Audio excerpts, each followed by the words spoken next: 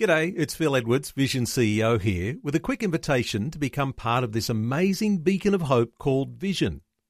Together we can put our love into action to help people of all kinds build or rebuild their lives on the truth of God. Please consider the part you can play during our upcoming Visionathon appeal, remembering that it's your support that makes Vision possible, including this podcast.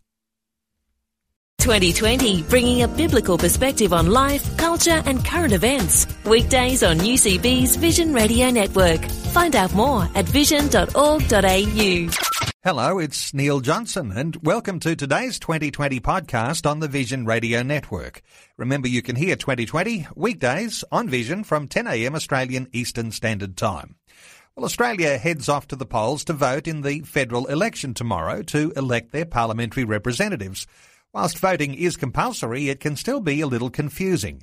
Matt Gees is seeking to get all the answers on the process of how to cast your vote with Evan Eakin-Smith from the Australian Electoral Commission. Evan, with the election coming up, there's still probably a few questions in people's mind because they may have been getting conflicting information about how to vote. The Australian Electoral Commission is running the election, so who better to talk to about this? Firstly, let's take a look at the election itself. It's going to be two different electoral papers that people are going to get on polling day, isn't it? That's right. You get a green ballot paper, which is for your House of Representatives division, and you get a white ballot paper, which is for the Senate. And there is two different voting processes for each ballot paper. So on the green ballot paper, the House of Representatives, you need to number 1 through to the end. So it depends on the amount of boxes on your ballot paper, but you need to number every single box consecutively in the order of your choice. Okay, now that's a little different to some other elections in the fact that sometimes you can just vote one for the particular candidate that you want rather than having to vote for every single one, isn't it? That's right. There's different electoral systems around the country, but if you're voting federally, you do need to fill out every single box on your House of Representatives ballot paper. Okay. Now, why is this so? Why is the federal paper different to other voting systems state by state? Sure, it's just a different electoral system, but basically what it does is it allows you to mark preferences. So you put a number 1 in the box of your favourite candidate through to the last number of your least favourite candidate. So, and what happens is that your vote can actually, if it can't get counted for your first preference, it can then get potentially counted for your second preference and so on. So it's just making sure that you get your say. All right. We'll come back to looking at what preferential voting is and how it works a little bit later on, but also looking at the Senate paper. Once again, as you said, you've got two choices on the Senate paper. You can either vote above or below the line. Now, we hear a lot about this, so can you explain to us what the difference is here? Sure. If you vote above the line, what you're doing is you're marking a number 1 in the party or the group of your choice. So all the boxes above the line are political parties or Senate groups.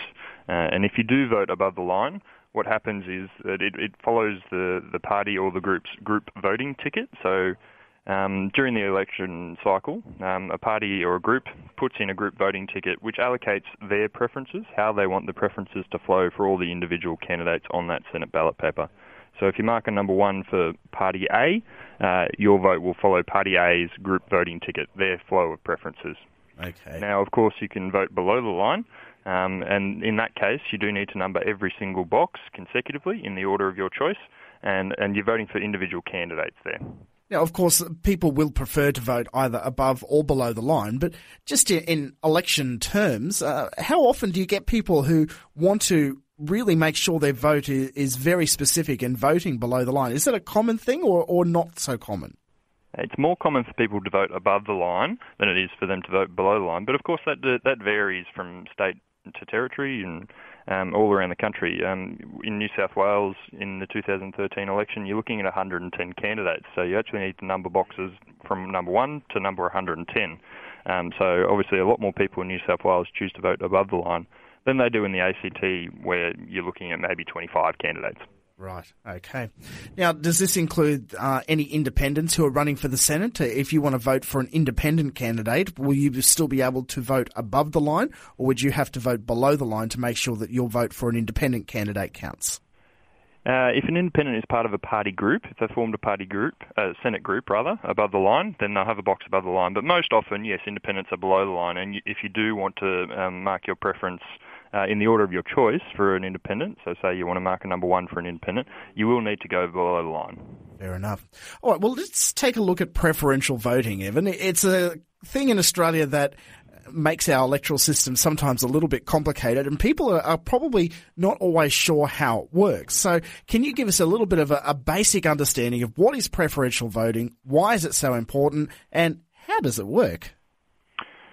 Sure, it can be a little bit confusing between different systems, but basically if you mark your preference for the candidate of your choice, and it depends on whether you're looking at the House of Representatives or the Senate, but if you mark the number 1 for the candidate of your choice, and during the counting process they are struck out because they have the least amount of votes, we then go to your second preference. And so on. And it can work in the reverse order, again, depending on which contest you're looking at, that we actually strike a quota and somebody's elected, and we can get those surplus votes and transfer them on at a different transfer value. So what it does, preferential voting, is just makes your vote count no matter what happens during the count for either the House of Representatives or the Senate. Okay, so basically no matter which way the vote goes, by voting preferentially, you can actually have a wider impact on which candidate does or does not get elected. That's exactly right. And you look at systems where, take the UK for example, they've got first past the post voting, and what first past the post is just a number 1 only, and they do a simple tally, which would be quite an easy count, mind you, but a simple tally, and whoever gets the most votes is elected. So it's very different, and you can imagine if somebody gets elected, say you've got 100 electors in that particular contest, and somebody gets elected with 85 votes, and there's 2 candidates who are being elected, those surplus votes, they don't matter because your candidate would have been elected with 60 votes. So essentially you're looking at just getting a wider spread of say for your vote.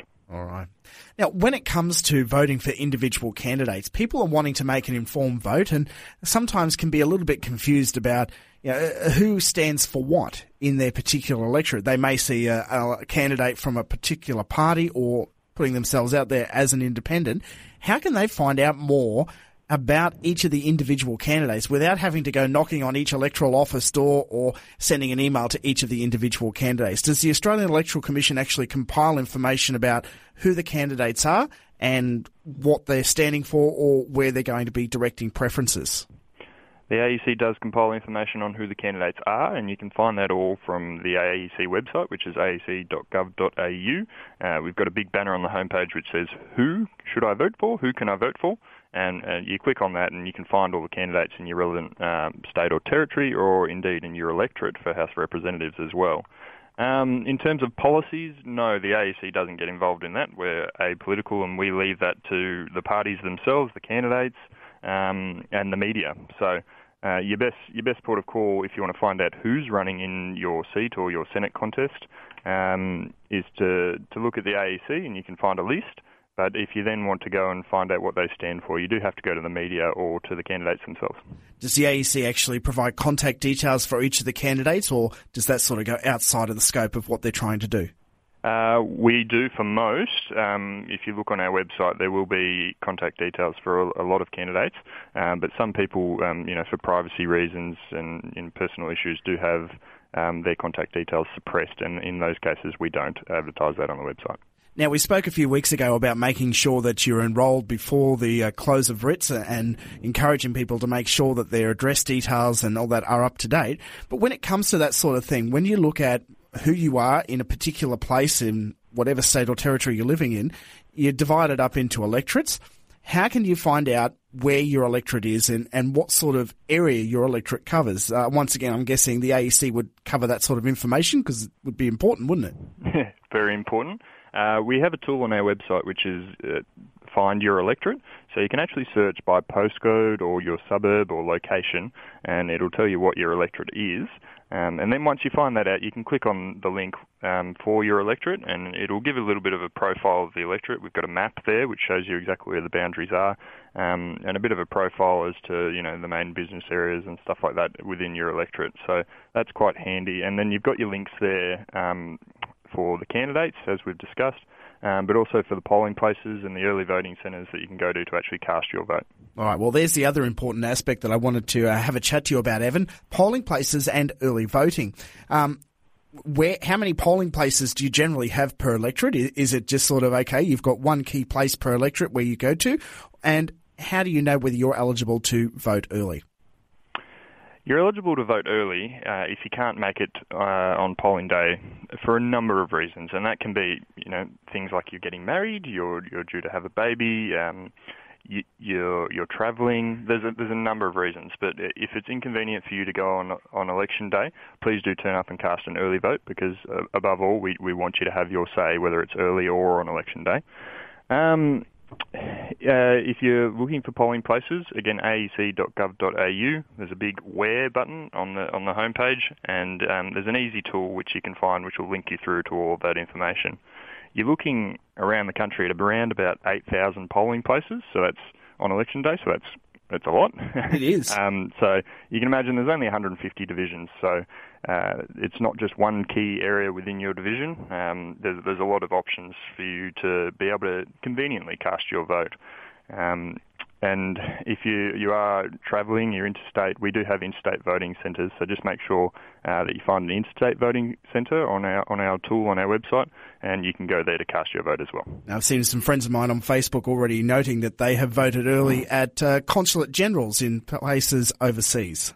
That's right. We've got 102 places overseas, and it is places like consular generals and stuff. And when you're looking at some of the major locations, you're looking at London and Singapore and Hong Kong. Australia House in London was actually the busiest polling place of any polling place, including locations in Australia. In the 2010 election, we took just over 16,000 votes. So we do a fair amount of overseas polling as well.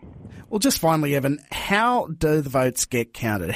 What happens after we've put our vote in the box and the polling booth closes? Because I believe polling booths are open from 8 in the morning until 6 at night. So once that 6 o'clock mark reaches and the polling booths are shut, what happens to the votes after that?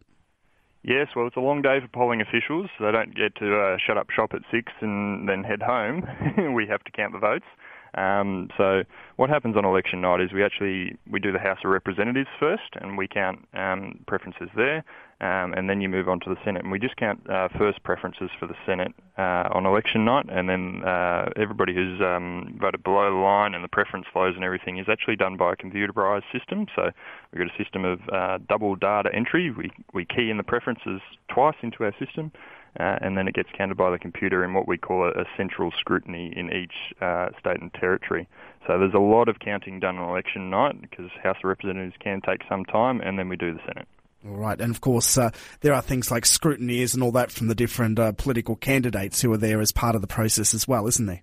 Absolutely. It's a completely open and transparent process. Scrutineers can come along and they can observe the counting process and they can ask questions just to make sure everything is getting done correctly. All right. Well, it's an interesting process, and I look forward to hearing how it all pans out once the election is over and done with. Evan, thanks very much for giving us a little bit more of an insight into how Australia's voting system works. Not a problem. Thanks for having me. Like what you've just heard? There's more great podcasts, or you can listen to us live at vision.org.au. And remember, Vision is listener supported. Your donation of any amount will help us continue connecting faith to life. Learn more or donate today at vision.org.au.